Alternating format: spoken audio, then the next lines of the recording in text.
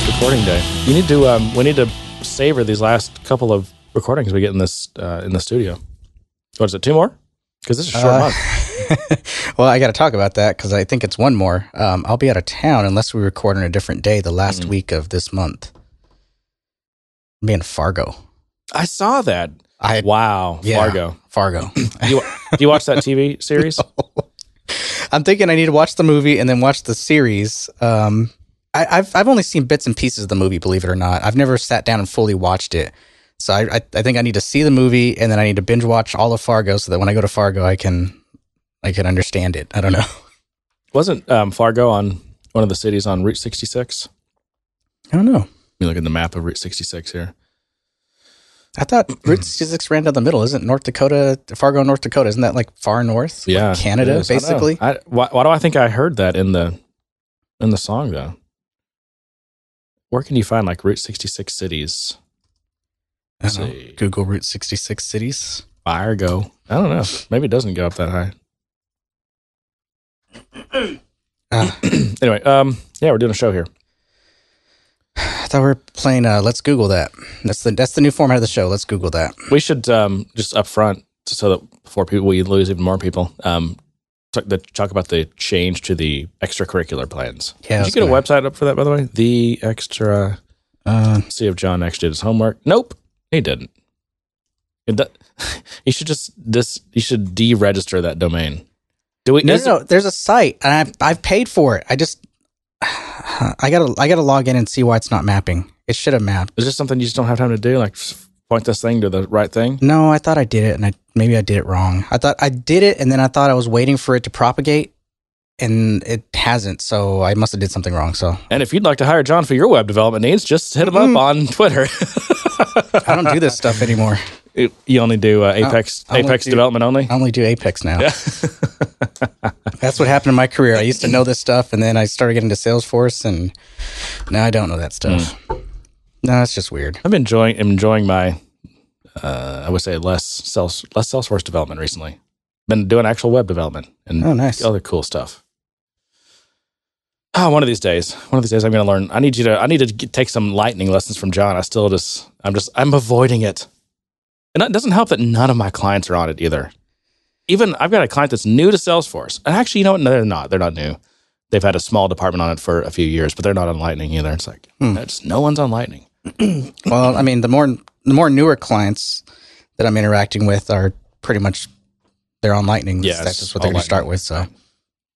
And you still, I mean, even when I get into an org that Lightning's on, they're using Lightning, I mean, okay. If I'm going to spend 2 minutes jumping into someone's org to do something or whatever, and just for that 2 minutes, I have to switch back to Classic, then Lightning's still not ready. Like, I mean, there's just things you cannot do or that are just like horrible in Lightning. Recycle bin? I don't know. I can't remember what it was now, but I got in there. Someone asked me to do something. I jumped in, and I immediately had to switch to Lightning. Like, you had to switch to Lightning or Classic? Sorry, Classic. Yep. Yeah.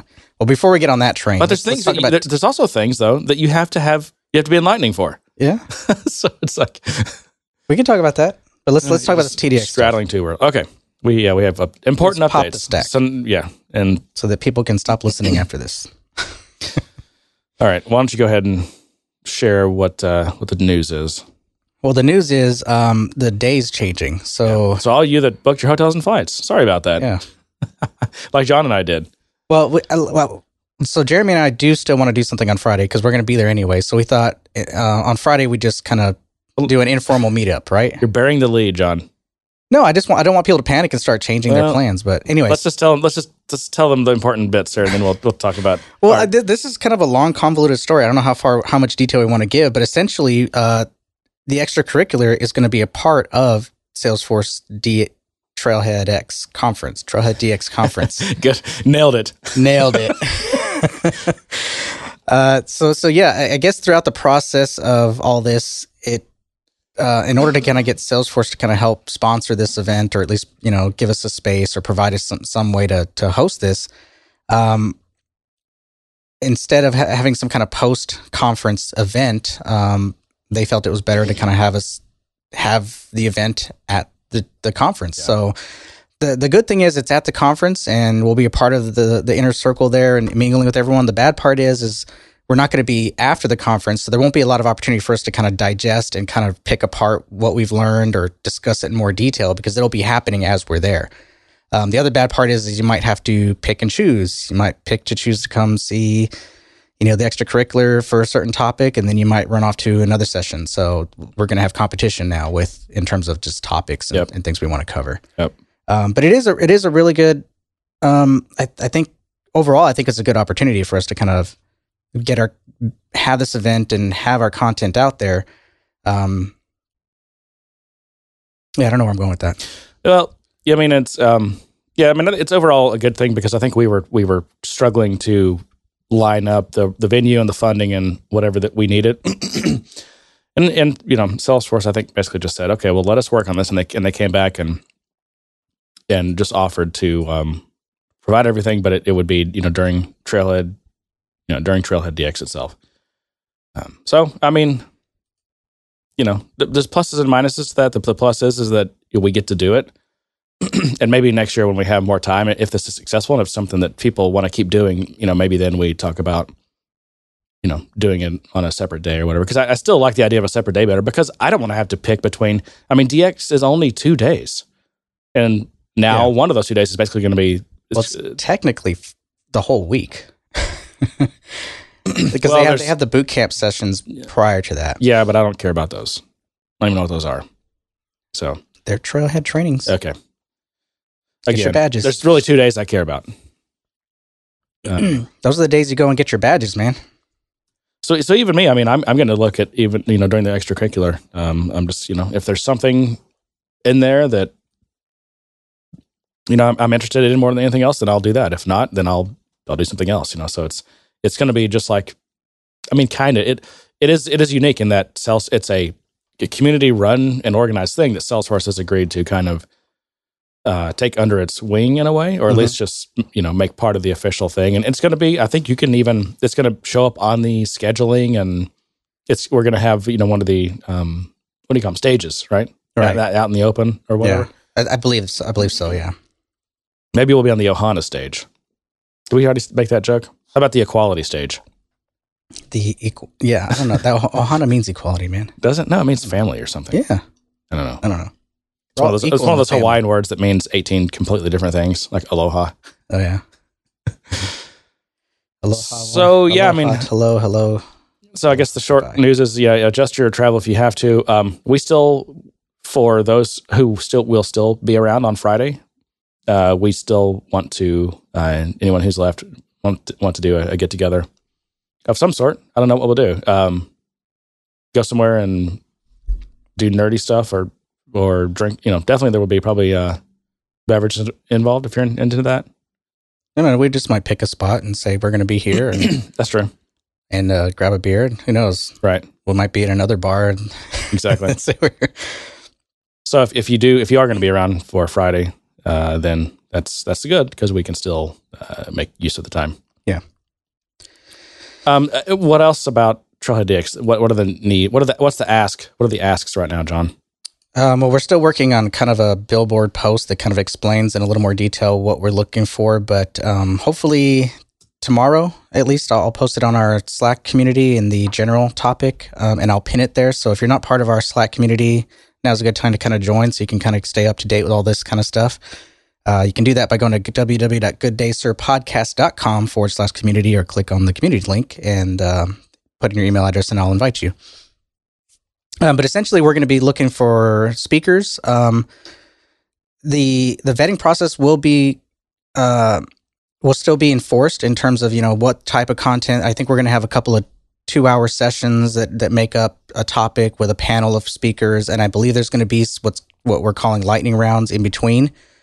So there'll be an opportunity for you to be a part of the panel and talk in length on a certain topic, or maybe possibly participate in one of the more smaller sessions or sections that are 20 minutes long, and you can kind of do a lightning round talk. So that's what I have so far.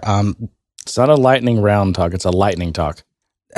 That's what I said, but I think when I heard lightning talk, I was thinking talk about lightning. I know. So I added the word round I don't know. I'm just trying to clarify. Yeah. The world terminology is muddied. We should clarify. So Lightning Talk, and this is old as the hills. We've been doing this at conferences for years now, but it's it's just a 5-minute. Typically the format is you get 5 minutes. You get on the projector and to talk about whatever you want, and it can be.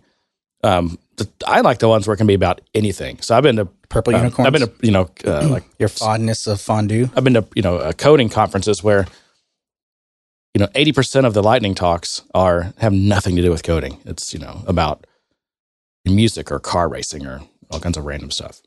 Yeah, I don't know if there are constraints on these Lightning talks, but if you've got something you want to just do a quick 5-minute thing just to share your nerdy thing with the world, then that's a good opportunity for it. And it's I think they're probably it's like interstitial material to keep people entertained between, I guess, between the bigger talks. So we have a couple of different types of things available that you can participate in. The Lightning Talk, which I just described, and then a more in-depth talk where you get to talk about something that you did that's really cool and you overcame some limitations in Salesforce and whatever, right? Right. You had to go outside the box. Yep. All right. So, I mean, that's that. Yeah, and we'll keep people updated. We'll try to keep people updated. We're still trying to get information fed to us and put it out there as we can and try to vet it as much as we can. So it's a process. We're learning. We need to get is there not a website that people There is a website. I just got to map it. I don't know why the domain's not mapped. Okay. It's mapped to a temporary domain. How long do you think how many more weeks do you think you need to get that going? Because I'll do it right after this. Okay. I already spent. I spent money on hosting and everything. I actually bought the darn hosting for like 3 years. Do we need to do a Kickstarter to pay you to point the domain correctly? It's there. Right. It has no content, but it's there. Right. So content-wise, don't have much. Again, super busy, and these will probably be short shows for a while, I guess. But yeah, Roger Mitchell created this Apex minifier. Oh. Right, which is fun. It's funny. I mean, it is meant to be a joke, but because he did not answer me. I said, "Dude, is this tongue in cheek?" Because let's see, what is the URL for that? Let me see if I can find it. Apex minifier. I think that's all you have to put in. It's just a little GitHub thing. Yeah, it's not coming up. I don't know. The link's in the Slack somewhere, but he's got some. I swear it's some tongue in cheek statement about why not just minimize it. And get all your test coverage. And I'm like, because if it's all minimized down to one line, you just have to run in one line and you're covered, right? Exactly. Anyway, I wanted to talk about why it may be a good idea, other than to cheat code coverage. Although, don't cheat the code coverage. I mean, right? That the thing is. So wait a minute. You want to start a conversation about why you should, but at the same time, you're saying don't do this. No, let me. I just wanted to say that. I mean, code coverage, it's really, I don't know. My view on these tests, it's not necessarily to prove the thing works right now.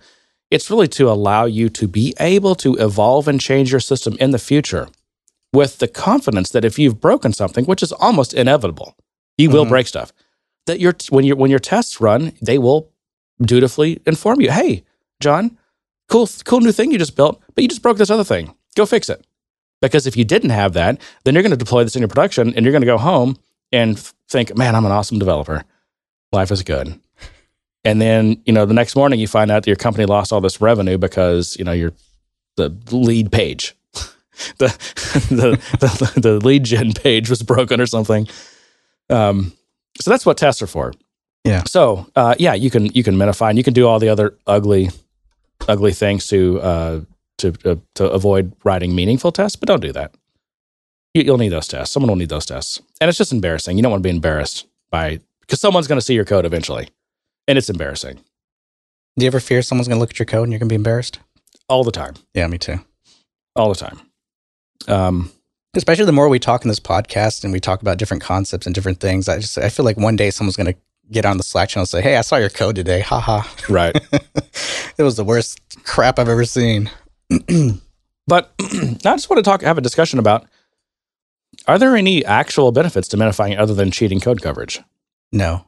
No, there's none? No. Well, you could probably, so first of all, one thing that I think I probably knew at some point, but I don't really care that much about, so I forgot, is that Salesforce counts code coverage by actual lines, like, where character turns are, not by Apex statements. Right. So in the case where I've had if statements, and for readability, I'll knock the ors of my if statement down to new lines. Each one of those would have to get called. Whereas if they were all in one line, I wouldn't have to. Yeah. Or you can just separate, a bunch of statements by semicolons, which is probably what the minifier does, right? Separate a bunch of statements just by semicolons, put them all in one line, and the code coverage tool is going to tell you that line's covered, even if only like one of those statements is covered. Yeah. Now, that's a terrible way to code. I don't suggest that. Well, I think the main... Well, okay, before I kind of do my cons, I'll let you do your advantages. Well, okay, so that's just one interesting thing I learned. But the one benefit I could think of, again, I don't know how this gets counted, is if you're coming close to that, maximum amount of Apex code size or whatever it is. What is it, 1 megabyte? Yeah, but it's by character. It counts characters. Okay. Well, does it count spaces in white space? Oh, maybe. Yeah. So Minifier probably gets rid of white space. Sure. Where it can. So maybe that's a benefit. Although that's still, it would be minimal. Well, and I think, and I'm trying to think if I have hit that 1 megabyte. I don't believe I have. I've been in orgs that have, wow, probably, tens of thousands of classes. But the meg is for a single class. I think there's like... No. Your total Apex can't be more than like a megabyte or something. I'm in orgs with higher limits then. And it's maybe I'm trying to think. Maybe we have gotten that lifted, or Salesforce does not strictly enforce that. I think it gets lifted. Does it? Okay. Yeah. And I know. I think it's one of those things that if you tell Salesforce, hey, we're hitting this 1 megabyte limit, I think they reserve the right to look at your code. I think you probably... I saw some comments the other day that indicate that, although it's weird. It's like, isn't Salesforce supposed to not be able to, unless you grant them access, right? Aren't they supposed to not look at your stuff and not be able to? I think that's the case. I think it goes to the But is it channel. because, no, it doesn't. That your stuff gets reviewed. And I think if you, for example, if you're doing a bunch of garbage, like you got a bunch of garbage Apex, or you're doing garbage things to get around code coverage that's bloating your code, I don't think they're going to give you that increase. But, Maybe. The other thing is, Salesforce runs your tests all the time, supposedly. And they can see, because they need to see when they're evolving the platform, what your code they're breaking of yours. That means they can see your code. That's no, not necessarily. They can run the test. Just like you can run the test for a managed package. Yeah, but they run the test, and then for the ones that they've broken, they've got to be able to see what they broke. Like, it's not, I don't think it's a black box. I think they can see your code. Maybe that's not a big deal. Maybe other people don't think people care about data and their code. They don't, although code's generally considered intellectual property, so. Yeah, that's a big, I don't know that they can, and if they could, I'm not so sure I care, although some companies probably would because they have some of the proprietary algorithms in there. But yeah, I don't know. That's an interesting question. I think I'd like to know if people do care about that. Do they care that Salesforce can see their code, and if anyone else can confirm if they can or not? It's also interesting, I just thought of this, that, pretty much anything you do that requires communicating with support, getting things done like this, you have to grant. They want you to just blanket grant access.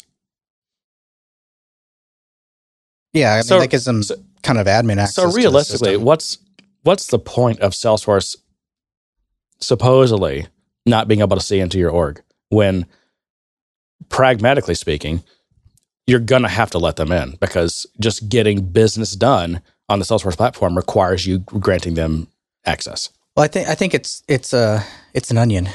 There's layers.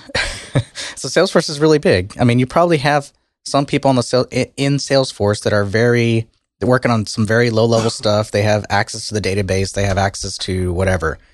And so they may or may not actually have access to that stuff. But I think at higher levels, like the support people or a salesperson, they don't have the rights to go and see your data or see. No, I'm not saying, but you have to.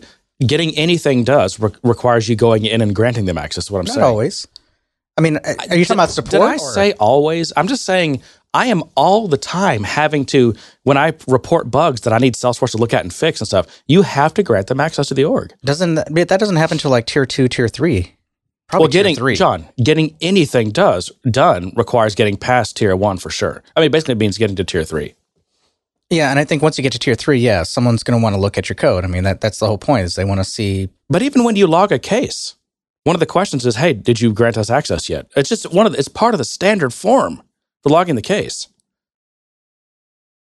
So it's like the whole like, oh, don't worry, we're not going to look at your data, we're not going to look at your stuff. I mean, yeah, but unless you ask us to, but you essentially what I'm saying is like, you're going to have to let them in to your org. Yeah, you could always say no, not yet. Prove to me you need it, and you need it. Yeah, I guess. I mean, at least at that point, you still have some degree of control of whether or not to grant access to this. You do, but I think your option is to let them have access or to get off the platform and go somewhere else. If you've got major issues that they need to address. Yeah. Anyway, that's really a rabbit hole. Sorry. That was. Yes, and really no real benefits to Medifying, you don't think?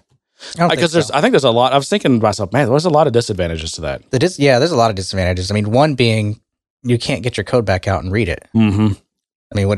I guess you could run a beautifier tool against it, but and I have to assume that in terms of minifying, like say JavaScript or something like that, where it actually does compile and minify down to, changes your variable names and things like that. Obviously, that's not happening. It's just removing characters and spaces. So it's not really minifying all that much. So you're not really gaining that much space back. It's just you have code that's sitting in one line. Yeah. But yeah, think about, how many times you actually have to go into production and set up debug logs to figure out, why something's happening or whatever. I was going to say the other disadvantage is you get an error and it's line 1. You would get a stack trace. But yeah, your line numbers are not, because there's it's not like there's, debug symbols or, it'd be cool if there was some kind of source maps, I guess. But still, unless there was tooling to just pretty much automatically use those source maps, it's like, who wants to do that? Yeah. So I think we're going to have to recommend against Medifying. Sorry, Roger. Actually, I think Roger turned it into a lead gen for his company. Yeah, no, that's fine. I think I consider that like a funny lead gen. Yeah. See, it's marketing, and if you can come up with creative marketing, we will talk about it for free. I should come up with something that, like, I don't know, when you win an opportunity, like you got dollar bills floating down your screen or something. Would that be a funny lead gen, John? You could do that. Yeah, you could do that, because you could plug into platform events and you could kick off a toast, and maybe you could have another script that makes the dollar bills float down. I don't know. Yeah, I think it's possible. Yeah. Is that a code challenge, Jeremy? Here we go. Oh wait, where's this playing? Hang on.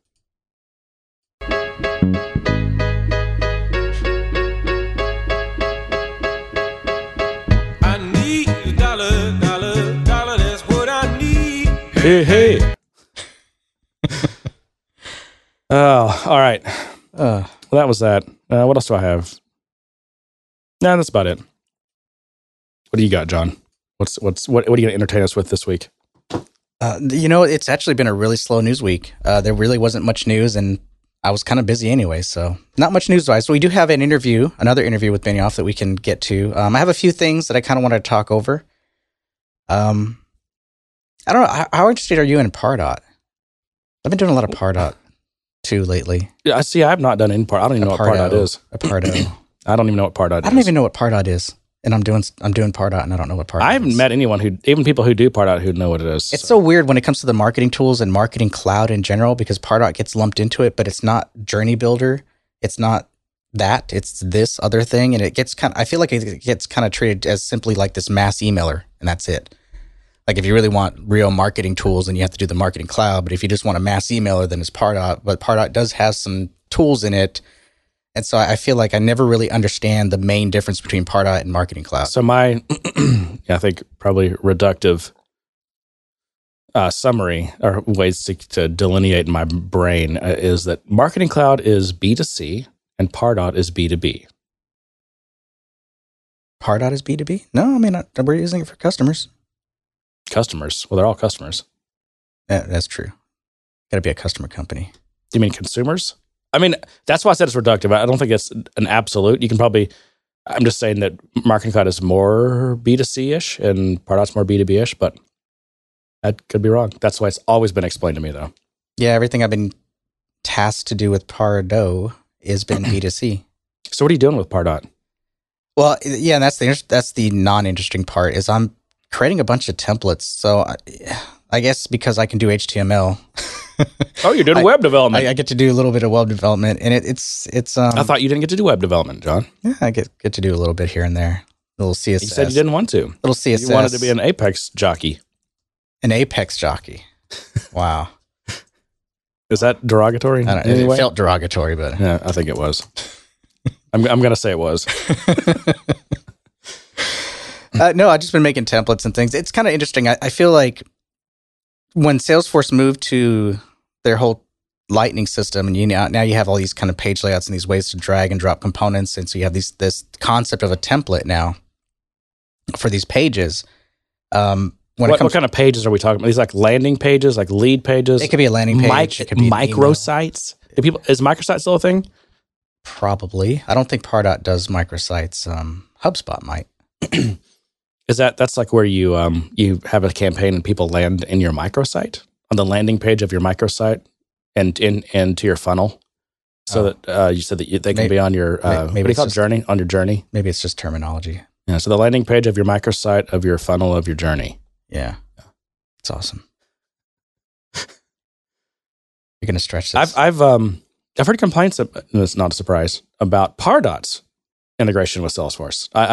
The Marketing Cloud complaints about integration are old. Those forever. Well, I mean, it's a very simple process. I mean, it tries to sync up and remember who the contact is. It has things that it has to keep track of in terms of like what the first campaign it responded to or what campaign it attributes a pertinent lead or contact to and all that kind of weird stuff. Stuff I don't really get into. I just kind of know some of the stuff based on just being around people who are implementing it. Most of the stuff I've had to deal with is just kind of creating customizations for it. Like, and the reason I bring up kind of like the new Lightning system for templates and things is where Classic was kind of really the old school way. You had very limited ways of laying things out. You really had no ways to customize it. Pardot is kind of in that same vein. It has a little bit more customization because you can basically create an HTML page and you have these merge tags that you can put in. Those merge tags are pretty limited, and you kind of have to work with their layout and their CSS and the way their system kind of uses those merge tags.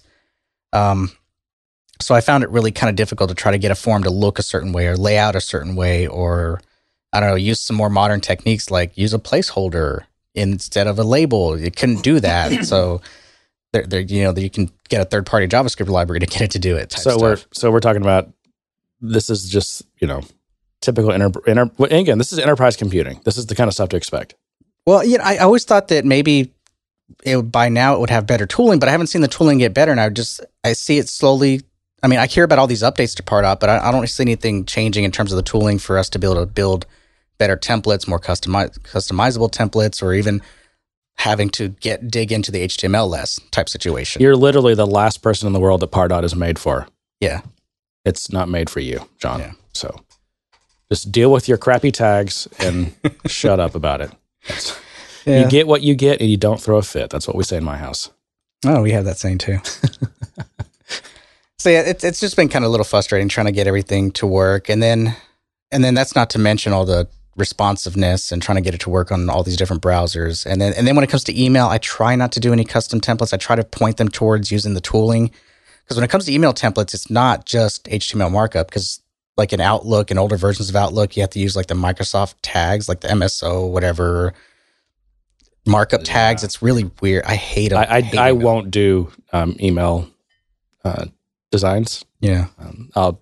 There are places that you can send your stuff over to, and they'll do them for you.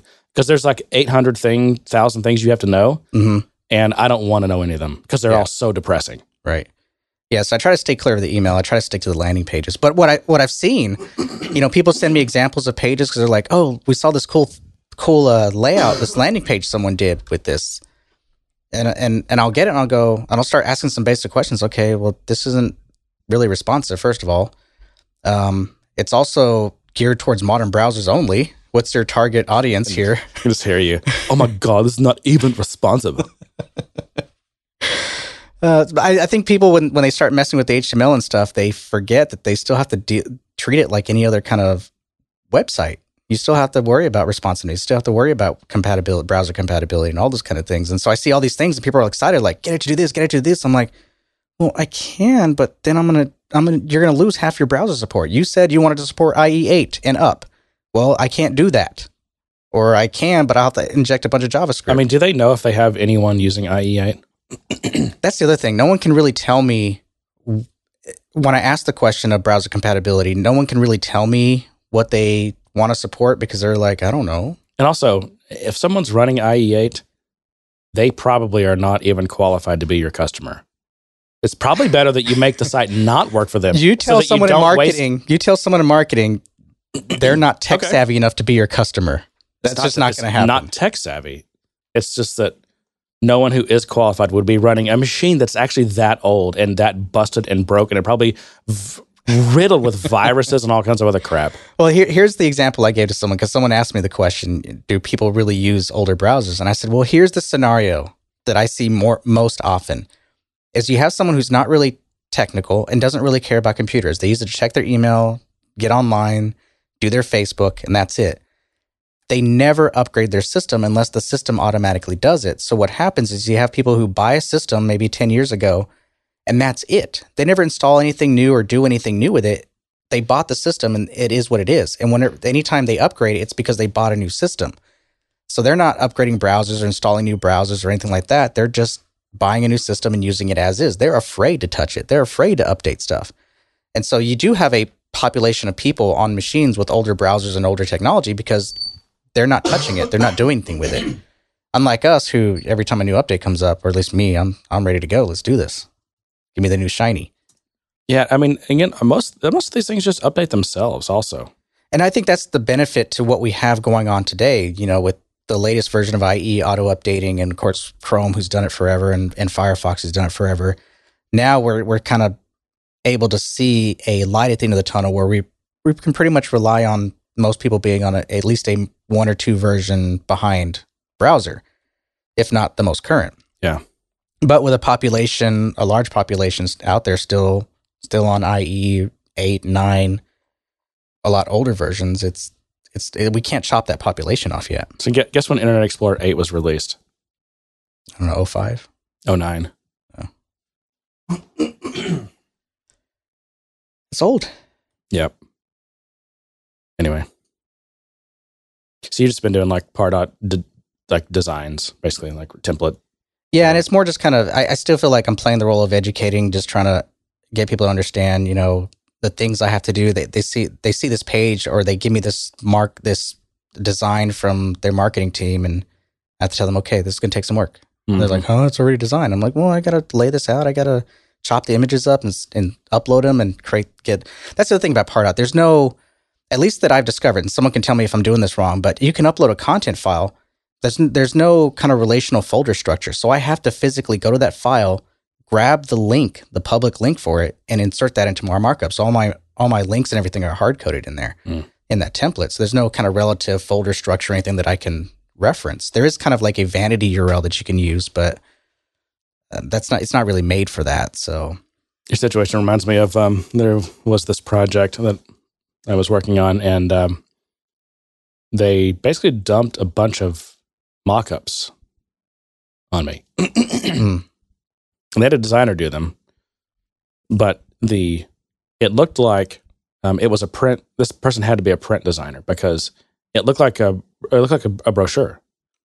And a lot of landing pages are kind of designed to be an app, a highly functional interactive app, and it looked like a magazine. The page you had to build is an app, but the UI and everything was more like a magazine. Yeah.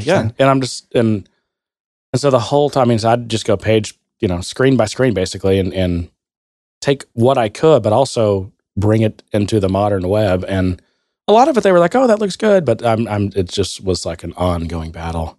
And that's also, I've actually had lots of bad experiences over the past couple of years with outside designers, like designers that I don't work with, that don't work for me.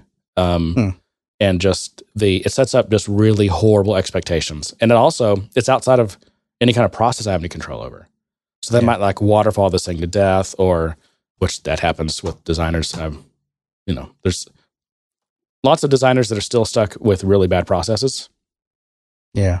And that's probably developers too. Not that that's anything unique to designers, but I think the nice thing about the modern world of web design is there's more collaborative tools. I mean, there's a lot of tools now that will let you design for interfaces. Usually they're geared towards mobile, but you can use them for desktop web. But they'll let you design kind of UI, even animations, even kind of transitions and things like that. And so it lets you kind of extract the markup for those, or at least extract the assets for it in a really clean, easy way, so that you can kind of collaborate with your developers more, and that process is a little more seamless. Yeah, there's like a Sketch and Figma and whatever, these things they're real collaborative, and you can just like right click on anything and get the CSS for it, and it's just like really nice. Yeah, no, anytime you get InDesign files sent to you, you're in trouble. Yeah. So moving on, I had to refactor something entirely, which I thought was pretty fun. It goes back to our conversation on that survey thing I was writing, and I mentioned that I had to change the names of everything. I didn't have to, but I kind of felt like, Salesforce is coming out with a new object for survey, and I don't want any name conflicts, so I'll go ahead and change it. Yep. So I made all those changes. I ended up having to refactor anyways. I thought it was a fun exercise mentally. I mean, it was tedious and painful to have to go in and do that, but at the same time, I kind of enjoyed the process of it was almost like a refactor from ground up. I don't know if that sounds right. I basically sounds like to me you just renamed an object, but refactoring is to me a kind of quite a different thing. No, I'm just saying that it's that same project where I had to do that, but in it there were some new requirements that I had to implement. And looking back at how I originally designed it, it didn't really fit well for. Or at least it didn't make it easy for me to add that other piece on. So I ended up having to kind of backtrack, start from the beginning, and build it in a way that it would support that next inline feature. Yep. Do you try to follow the open-closed principle? I don't think so. Yeah. Sometimes that will help you in those type of things. That's basically like, what does it stand for? Open for extension, closed for modification, I think is what it means. So it's basically the idea that it's the way that you extend it is by like implementing like a new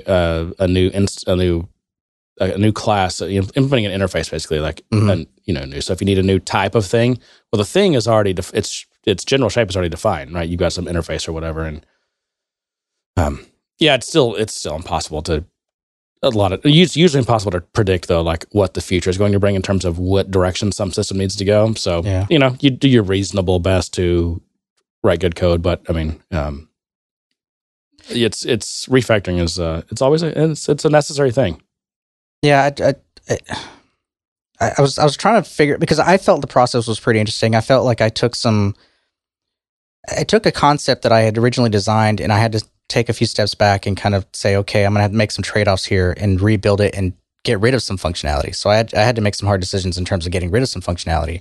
Now, fortunately, it wasn't in the original requirements to have this functionality. It was just kind of a symptom of the way I originally designed it, which they ended up liking. But then I had to kind of come back and say, okay, I had to take that out in order to make this other thing happen. The other thing I found out with my original data model was I don't know why I didn't think about this, was the storage.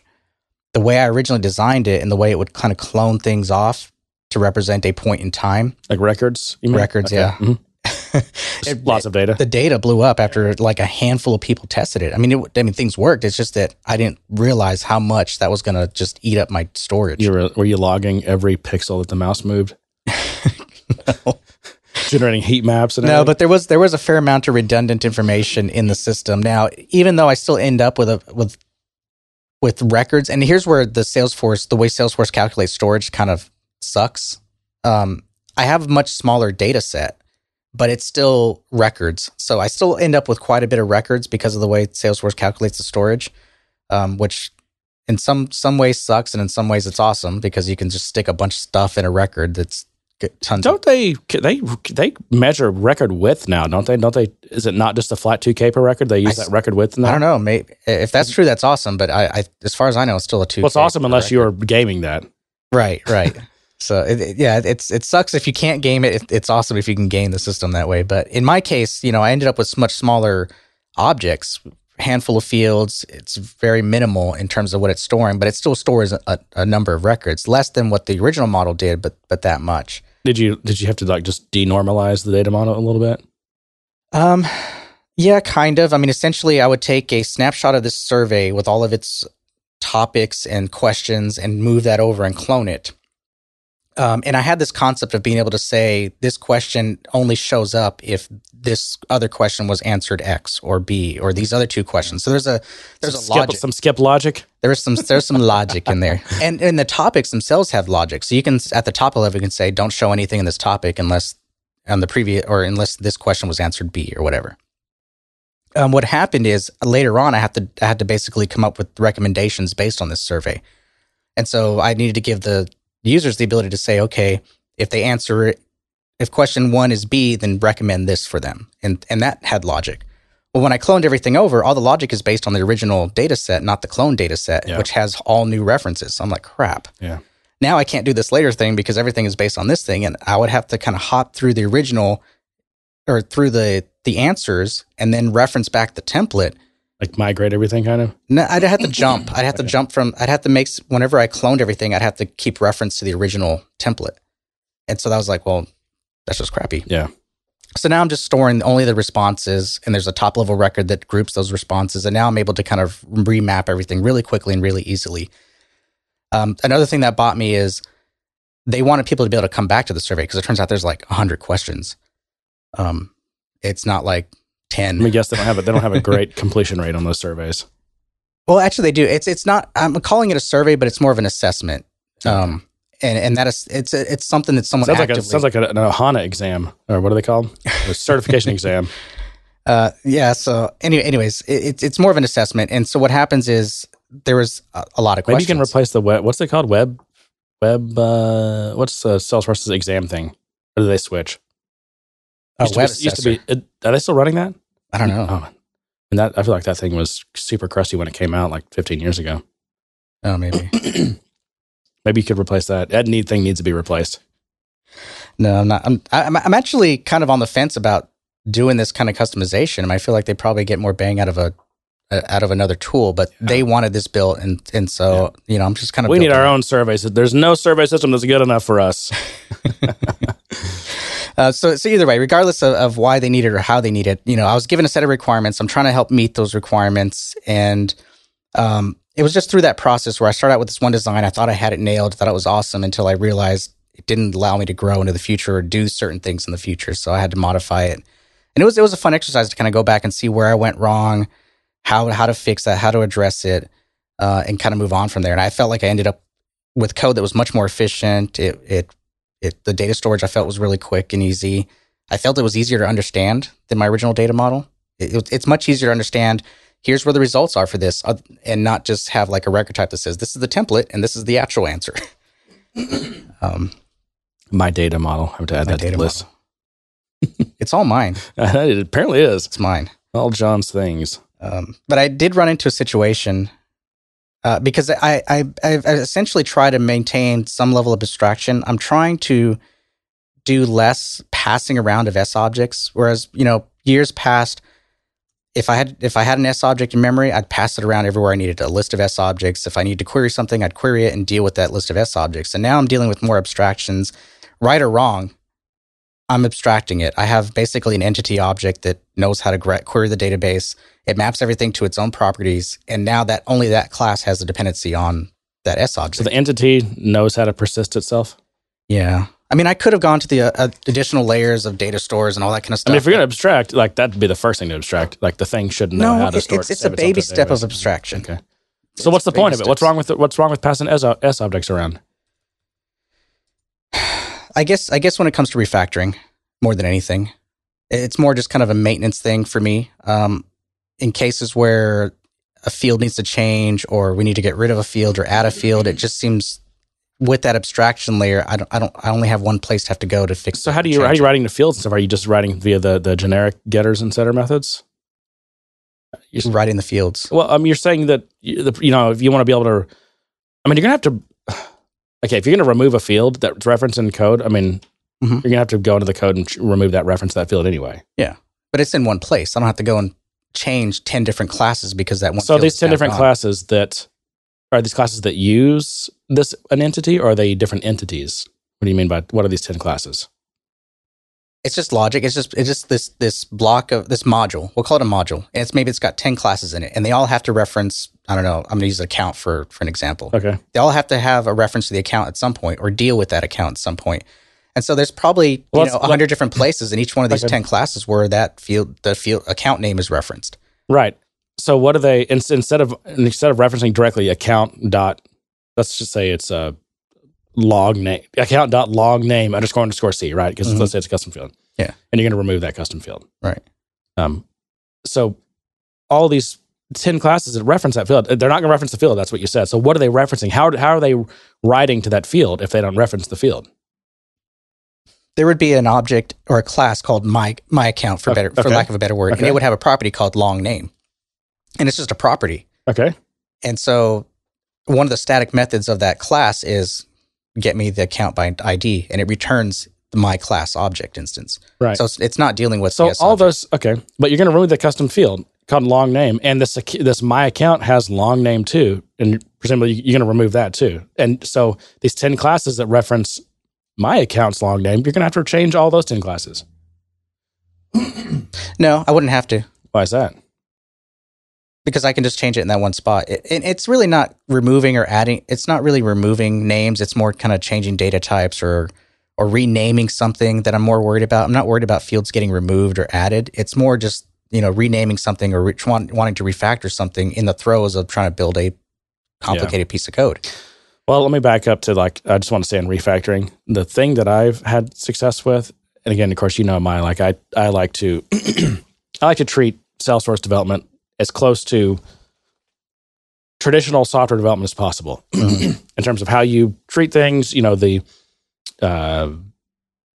principles and tooling and just the way you would build real software. And that means that you need to be working with like your full source code, right? All your source code. You need to have it local. What that allows you to do is, let's say you do want to rename a field and it's mentioned by a bunch of Apex classes. Mm-hmm. One thing you can do is you can just do a find and replace, right? On all your anytime now that's kind of dangerous because we historically haven't had very good refactoring tools, but you could do that. And then what you do is, and you're doing all that offline. You don't use something like the Eclipse or whatever, or any tool that like auto saves every class as you do it, because that's not going to work. They're going to fail. Right. You do all your refactoring essentially offline. And then you do basically one compile, so to speak. So it's all compiled in air quotes at once, right, so that all these references are resolved. Right. And you can just do a mass save on all classes using any of these tools nowadays. But I've usually always used something that like kind of a combination of some of these command line things and like the ant migration tool or whatever to do all those at once. But yeah, that's how you can refactor. And sometimes that's the only way actually, unless you're going to just remove all of your code, which if you have a non-trivial org, that's unwinding code and getting it removed is also there's a lot of layers to that onion. Yeah. So, well, I felt like I wasn't really making my point very well when I said I was abstracting, because not only does that's hard to explain. It's hard to explain without looking at code, really. Well, it is. I mean, it's not only just being able to pass around we'll just keep using the my account object, passing that around, but I also want to extend it. I can't extend a next object. I can't add new properties to it. I can't add new methods to it or anything like that. So a lot of the reasons I kind of start out with this level of abstraction is I'm able to extend it and build on it and kind of create some degree of separation concerns there when it comes to that object. Getters and setters that do transforms on the way in or out, or all kinds of things, right? Sure. I'll tell you one thing that S objects have that's just great though, is that constructor where you can initialize an S object. Yeah. And pass an arbitrary, it's named parameters, I guess is the term for it, essentially. Yeah. That is one thing I do miss about it, because then with my class, I'm having to generate it all. Yeah. Right. And if you want to atomically initialize like your My account, Mm-hmm. you either have to have a constructor that's predefined that takes all the fields that you need to initialize it with Yeah. across all your different use cases. Some use cases might need to pass 3 values in, some might need to pass 50 values in. Yeah. Or you just don't have atomic construction and you construct an empty or it kind of an instance in a somewhat invalid state and then just call all of its setters to get everything populated the way you want. Yeah, I typically, at least for the stuff I've been doing, is I try to modularize it. So I try to say this entity is for this entity object. I hope I'm using that term right. Is for this module, and if I have another module, so to speak, that has to use that account, then it'll have its own object to deal with that. Yeah, and that allows me to kind of minimize the amount of kind of getters that I have. You know, I can have a get by ID, and because that's the only thing this module needs, but maybe another module needs get by name and address or something. You know, and it would have its own set of methods. So I try not to cross it that way because otherwise I'll just end up with this gigantic class, and it's just changing that would be an issue because now it affects all these other modules. Yeah. And so I try to componentize things a little bit more. I know that Apex in general is really geared towards S-objects, especially when you get into Visual Force. Now with Lightning, it's less so because you're just kind of passing objects with properties, and you can still pass that and deal. You can recreate some kind of valid interface that has like an input field or something in more ways than you can in Visual Force. Like in Visual Force, the only way to get a proper lookup is to bind it to an S-object field that's lookup. Yeah. And so that's always... Date picker was always the fun one. Date picker is another fun one. So that's always kind of been an issue with Visual Force and why I've had to expose the S-object in all my code in places where I didn't want to expose it. Yeah. So I don't know, right or wrong. I mean, it's something I find that works, at least for me, during throes of development. Now, probably, unless I'm like extremely refactoring in the future, which is rare, it usually just helps me develop things a little bit quicker because now if I do decide I need to refactor or change an object name or something, I've only got one place to deal with and all my other logic is fine. Yeah. I could see so how really I could see how that could build up cruft too, though. Yeah, I mean, yeah, you only have to rename something in one place, but all your other stuff is referring to like an old name or maybe like a not refactored name. And refactoring properties in a class is easy, especially with the tools in IntelliJ. I can't refactor an object name very easily. Yeah. I can't refactor a field name very easily. I can't change the data type or something. Those kind of things. So rather than have to go and touch it in all these different places and potentially break my code in all these different places, I touch it in one spot, and I know that. Yes, I'm just gonna start dinging you. Not that it's bad, just to point out. What, the My? Yeah, the My. Oh, that's you're referring to. I kept saying touch it. Oh, that too. that was starting to creep up in my brain.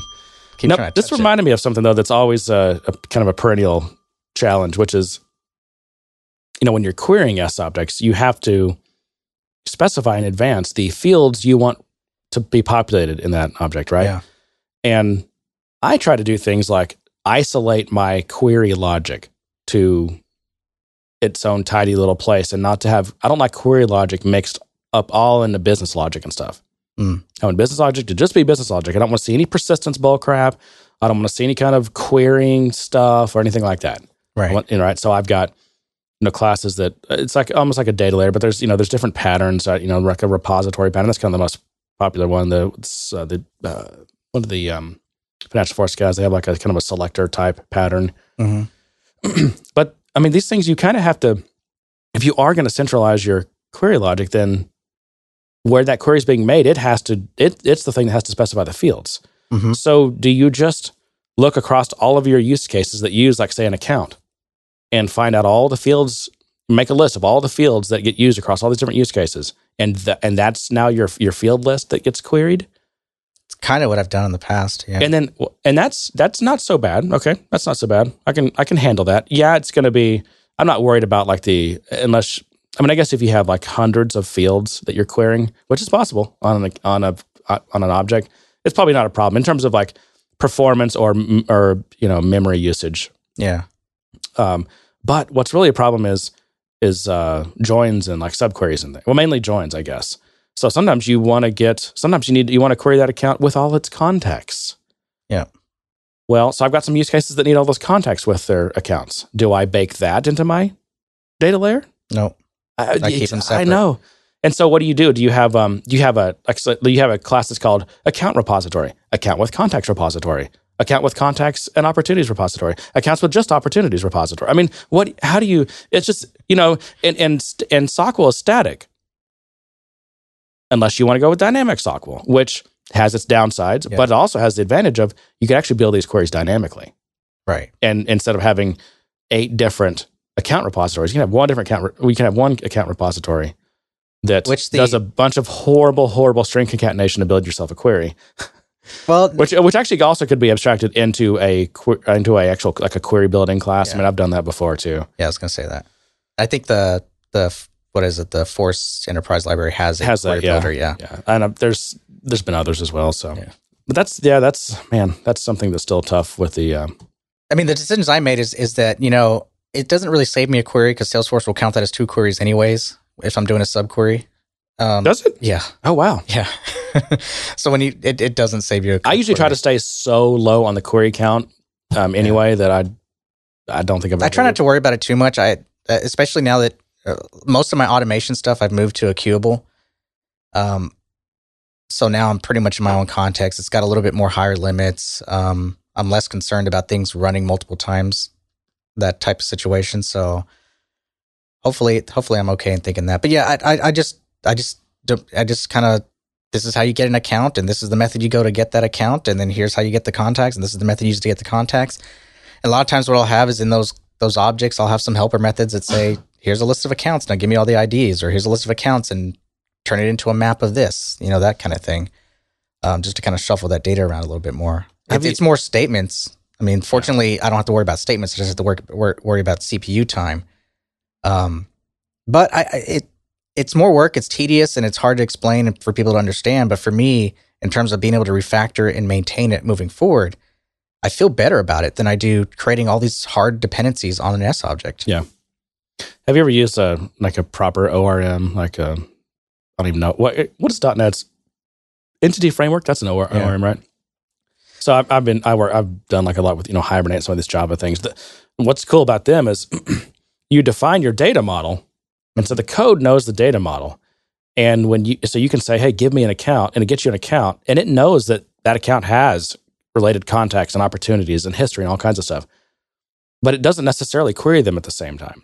Yeah. So you get an instance of an account, right? And you can pass that to any of your business classes or whatever. And if they just happen to say, account.contacts, like it traverses into that context, then there's actually a dynamic proxy of some sort that if that's the first time you've traversed to that account's contacts, right? Boom, it queries the database, gets those contacts, real time.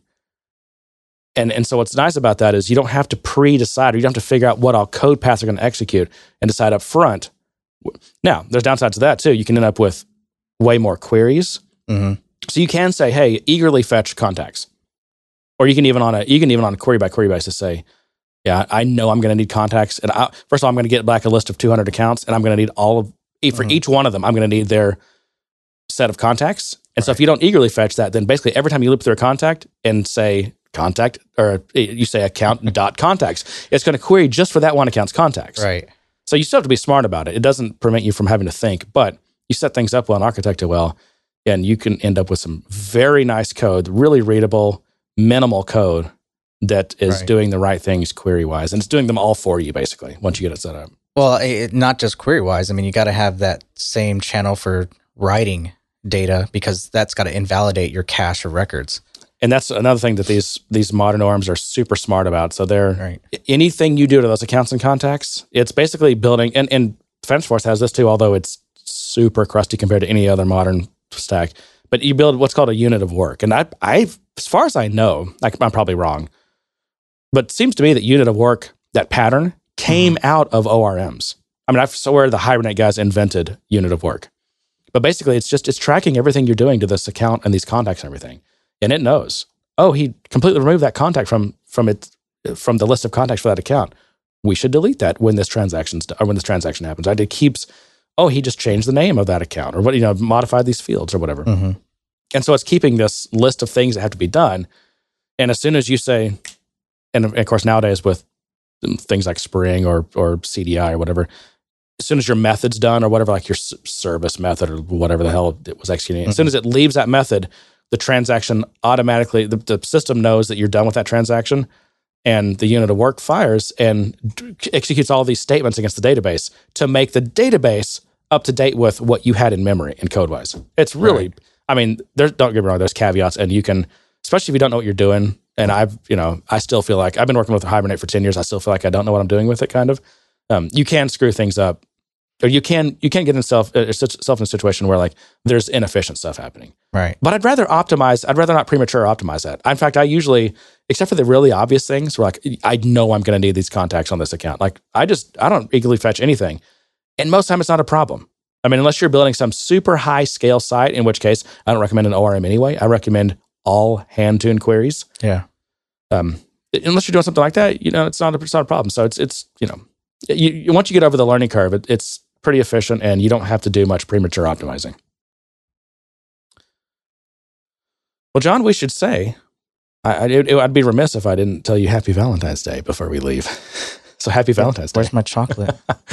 It's in your thing there. Oh.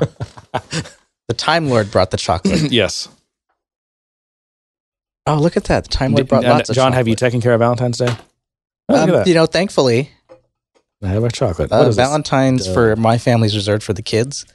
So my wife and I don't even worry about it. No, I would say that 80% of people I talk to, they either say something like that, or they say, yeah, we agreed a long time ago that Valentine's Day is stupid. Yeah. Well, that's exactly what we'd agreed, but we still do it for the kids. Yeah. Well, because like if someone sends you flowers on Valentine's Day, it's like, oh, well, yeah, you had to. I mean, there's nothing special about this. Yeah. But on just some random day, like like how you occasionally send me flowers, John, it's appreciated because I'm not expecting it. Yeah, because that means I was thinking of you. Right. Yeah. Outside of obligation, I was just thinking about you. There was no expectation. Yeah, it's not like your birthday or something like that, Right. Just randomly thinking about you. I'm so going to have flowers delivered when I'm traveling. Just, I'm thinking of you. Send me a telegram. Singing telegram. Yeah. Don't send a naked one again. I didn't appreciate that one. What? I thought he had the right kind of build for you. No. You don't know my tastes, even though you think you do. Well, we got to do the Benioff thing. Okay, well, let's do that, and we'll wrap up. All right, so really quick, this is just Mark Benioff. He was on stage at New York Times conference, I guess. I don't know what else it's called. Yeah, it was New York Times something. I can't remember what they named it, though. Yeah, so this is just, they had this huge kind of running panel or summit of just technology people streaming in and out, and Benioff was one of them. So I think he got like 15, 20 minutes to speak, but I clipped out a few things. Technology is never good or bad. It's what we do with technology. It's exactly what, she just gave a fantastic presentation, and I think the way that she ended it is really critical, which is that we have to be involved. And I think when we abstract ourselves, that's when we get into trouble. You can see that with Facebook, actually, where, the way they do the promoting and sorting and focusing of stories, they had a team of 100 curators that they removed and put an algorithm in its place. And then that kind of started. Yeah. Okay, so they had manual human curators, which obviously doesn't scale, especially to Facebook's level, and they replaced it with artificial intelligence. Well, it wasn't just the scaling part; it was also the bias that they were trying to counteract. Because there was a lot of talk during that time about curators, either selectively with bias, allowing or disallowing content, and so they wanted to get away from that as well. Yeah, Facebook employees, I'm sure they're just right down the road, middle of the road politically, right? I think they're. That was tongue in cheek. Okay. Thank you. But anyway, no, he's saying, and they replaced them with machine learning, with a machine learning algorithm. Yeah. That's right. Basically, with Einstein. Maybe they use Einstein. Maybe. That should be perfect, right? What could possibly go wrong? What could possibly go wrong with machine learning and artificial intelligence, John?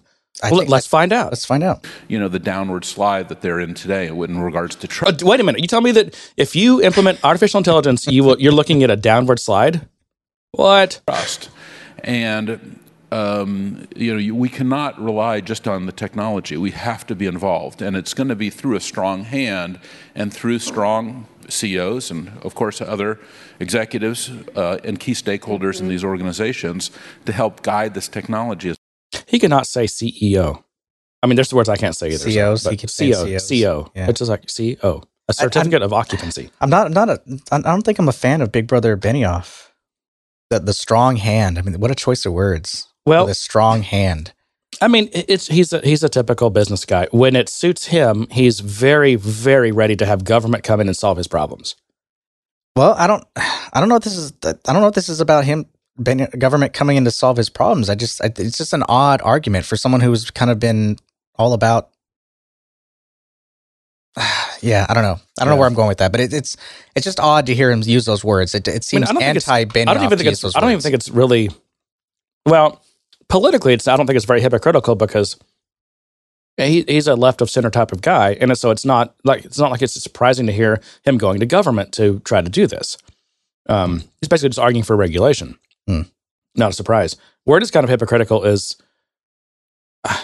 when you dig into how Salesforce is in bed with all these companies, and they're part of that machine. Now, that doesn't necessarily mean that Benioff is for the things that he's arguing against here, but it is weird how this came out of nowhere all of a sudden. It's like that's the weird part, and we may never find out why, but something happened. We'll never know. All right, next one. Yeah. So let's go back to Facebook for a second. You raised some hackles at Davos by coming out, probably a bit rare for a tech CEO, in favor of greater regulation. Well, I think I'm trying to protect our industry. That companies aren't able to regulate themselves. They should have external regulation. Companies, so across the board, companies. Is that what he said? Companies are not able to regulate themselves. And this is kind of where I'm torn. I don't like this kind of Big Brother Benioff side of him. Well, yeah, and I mean, I don't know. I think practically speaking, I mean, you have to have some regulation. I'm not sure. I'm probably not for as much regulation as he is, but well, I mean, I'm for regulation in the terms of just kind of leveling the playing field, make sure that people aren't kind of creating this kind of unfair system, where it maximizes a certain set of individuals. But I'm not for a strong-handed regulation where there's so much bureaucracy and red tape you can't get anything done, and nor can you participate in the industry unless you're a big boy who has the money to throw around for all that regulation to meet that red tape. Right. And and you have to protect anytime there's like a tragedy of the commons situation, Basically the government has to come in and say, nope, you cannot, you can't dump your chemicals in that pond. You can't, whatever. Yeah. Okay. There's more on this one. And I think do you think we're at that point? I think getting very close to that point. I think that we have crossed several different lines, and different companies have crossed several different lines, where it's like, wow, why are you not in touch with that issue? Why is it that somebody external to the organization has to surface that back to you, and then you don't act on it or you deny it? I think that's a very serious situation, and companies today have to take these issues seriously. Otherwise, exactly what you've heard this morning is going to happen, which is the technology is going to go in a direction that we don't want it to go. That is why we have to be involved. I've honestly completely lost what he's even talking about. Yeah, I was going to say, I mean, the only reason I left this part in there is because I did not understand what he was trying to say. I was hoping maybe you would hear it and go, oh, I know what he's talking about there, but I have no idea. Well, what was he originally at Davos? What was he originally saying the problem specifically was? He was just talking. Was it fake news? Was it inappropriate content? I mean, what is? I think he was trying to be general. By the way, all these things that people are complaining about, like inappropriate stuff, political fake news stuff, those are all through the ad system, the Facebook ad system, which Salesforce. That's the part that Salesforce directly ties into. I mean, they facilitate Facebook ads, and also they have what's it called, the Messenger. There's some like plug-in system, and Salesforce has got they can somehow or another, like Salesforce helps companies sell crap through Messenger or something. I don't know. Well, I think in general, Benioff is kind of seeing social media and the practices behind trying to keep people engaged, the addictive nature. And the next clip kind of talks a little bit about that. I think that's where he's coming from in terms of from his perspective. I don't think he's being very specific about like he's trying to solve this for fake news or anything. I think he's just talking about the tech in general and some of their practices. What practices? That's what I'm. Okay. We'll play the next clip and we'll see if he can enlighten us. There were these bubblegum cigarettes. Those candy cigarettes. Do you remember those? Oh, yes. And then we blew out. Does everybody remember those? Yeah, we all remember. And you blew out the powdered sugar. I think you and still it get had them. the logo of the cigarette company on the package. Remember that? That's because you wanted to look like you were smoking the real thing. Yeah. Right? Well, what do you think they were trying I never grew up to smoke. That didn't make me smoke. No, it did make me to sad. get us to do? You know, they're not. It was not morons. So this is the same thing where they're building products for kids that then segue into their other products. So he's comparing selling cancer to kids to what Facebook's doing. I think what he was trying to draw the correlation, I think there was a jump cut in there. I might have accidentally cut something through because I was getting really bored and I was jumping around. So that might have been a jump cut. So hopefully that I didn't take that last part out of context. But It's like half to go still. Yeah, well, let's see what he has to say. And they're focused on the addictive nature of these user interfaces. They're focused on... which to me is well within their right. And I'll be damned if they regulate against that. That's, of course, everyone wants to... I mean, again, that goes back to like Salesforce is sticky, which is the business. I mean, that's addictive to businesses. But that's the goal. That's any business's goal, right? Well, yeah, I mean, TV channels or programs, anything. They want everything they want to keep you coming back. Yeah. How is that against the law now? I don't know. And that he wants that to be I'm against really the law. confused by that line. Just basically maximizing their advertising revenue. Yes. At some point, we have to say, okay, hold on. What is our industry all about? Selling people to advertisers is what it's about. You're in that business, Mark. Yeah. You facilitate that business. You should know. Don't pretend like you don't. Is technology going to help our society become better? Is that Probably what we're not. about? Improving the world? Does modern CRM with AI and journeys, is that actually making my life any better? Now that there's 10,000 companies that know more about me than half my family does. Some people are arguing that better? Is that a better life? Some people are arguing that targeted advertising is much better overall for everyone. Oh, I'm sure he would argue that. But while at the same time saying it's bad if Facebook does it. I find it Improving the creepy, state but of the world? Because if it is, then let's see those values emerge out of those companies. Otherwise, then let's regulate them and say, no, you just can't do whatever you want. But what is it that you can't do? He's not saying, what is it that you can't do? Or is it only allowed to be somewhat addictive? A little bit, like Facebook, you need to make your interface just a little bit uglier because it's just too addictive right now. So make it a little bit uglier. I want you to make that thing slower, make it load slower, show the loading icon longer. But what does he want? What is he's not saying what it is he's actually suggesting. Or maybe he's written it up somewhere and I haven't seen it. No, I mean, the whole thing is really confusing. Something's going on. I mean, and I feel like he's coming at it from the perspective of an outsider, even though he's very much part of the industry, part of the tech industry, part of the advertising industry, part of the don't look over here. The whole journey of getting you to come back. And, if you haven't come back in a while, why not come back again? Let's take another look. His tools do this stuff. Yeah. So whenever he's out here talking like he's an outsider, it's really confusing. And I really have no idea where this is going. When Microsoft did what Salesforce wanted to do and buy LinkedIn, he's like, hey, stop them from doing that because we wanted to do that. But since we can't do that, I don't want them to do it either. It's just odd. I mean, normally he's much more on point with his arguments, much more on point with his analogies. This one he's been struggling with, and I'm not sure where he's going with it. I feel like he's the same thing with the LinkedIn thing. I think he struggled with that. I don't know. This going to the government is not a good look for him. I don't think. Although I think Benioff can build a coalition if he wants to. If he wants to, there was already somebody came out. One of the big I think it was Unilever CEO, big advertiser, CPG company, and gave some statement about how Facebook and these guys need to clean it up, or they are going to not be advertising on social networks anymore. That actually rocked the whole stock market a couple of days ago. But what does that even mean? I guarantee you that he and Benioff have talked about this. Because, again, these things don't happen in a vacuum. This has come out of nowhere. And all of a sudden, we're getting these CEOs who are battling against gigantic tech companies that actually make money. Because why? Why would that's what you have to ask yourself is why? I don't know. It just seems odd. It seems like a backdoor of regulation. I mean, especially since when it comes to social media, the content is produced by us, the people, and that they're using it. What is the most addictive website? Probably on the entire web. I don't know, Google. Yep. And what company are you not hearing Benioff mention at all? I don't think people see them as social media. I didn't say they were social media, but they're still, I don't know, they're still addictive, right? Well, yeah, and there are plenty of companies, including Microsoft, that would say that they have a bit of a monopoly on that. Yeah. Mm-hmm.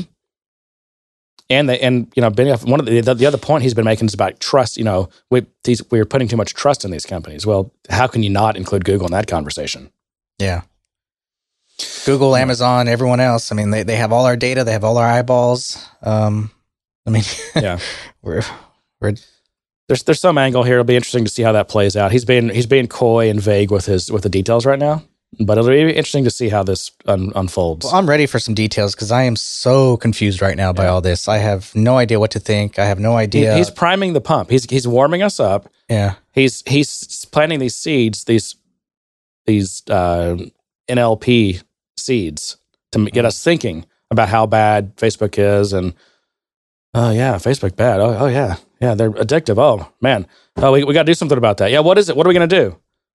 Okay, then he'll tell us what it is, and they'll be like, yeah, but that's it. Get him. I don't know. String him up. We don't know what the problem is. How do we know what the right way? It doesn't matter. Just solve it with something. Well, the mystery will continue. Maybe he'll do his big unveil of what he's really trying to say at Dreamforce. Who knows? But for now, we're still left in the dark. And maybe he'll show up at Trailhead this year. He didn't last year. Probably not. I mean, can Benioff be asked to show up for 30,000 people? That's such a drop in the bucket, 30,000, no big deal. That's actually a comfortable. That's why one thing I liked about Trailhead last year. That's one comfortable. That's a comfortable size of a conference for San Francisco. It's much more doable. It's way more enjoyable. Yeah, I've been to Dreamforce when it was smaller, so maybe this will feel like the Dreamforces of old. Yeah. So, all right, John, we done? We're wrapping done. This thing up? Okay, cool. Well, yeah, just your travel plans if you're going to Trailhead. Leave us reviews, comments. Send us your questions, stuff to talk about. info@gooddaysirpodcast.com. Give us all the love, the like, the hearts, the stars. Yeah, help me out. I'm busy. I could use some content if you guys got any. Because we sure as hell don't. All right, Life John. gets busy sometimes. Yeah, sure does. Well, happy Valentine's Day, Jeremy. Same to you, John. God. Let me catch that. Put it in my pocket for later. And to that, I say, good day, sir. You get nothing. You lose. Good day, sir.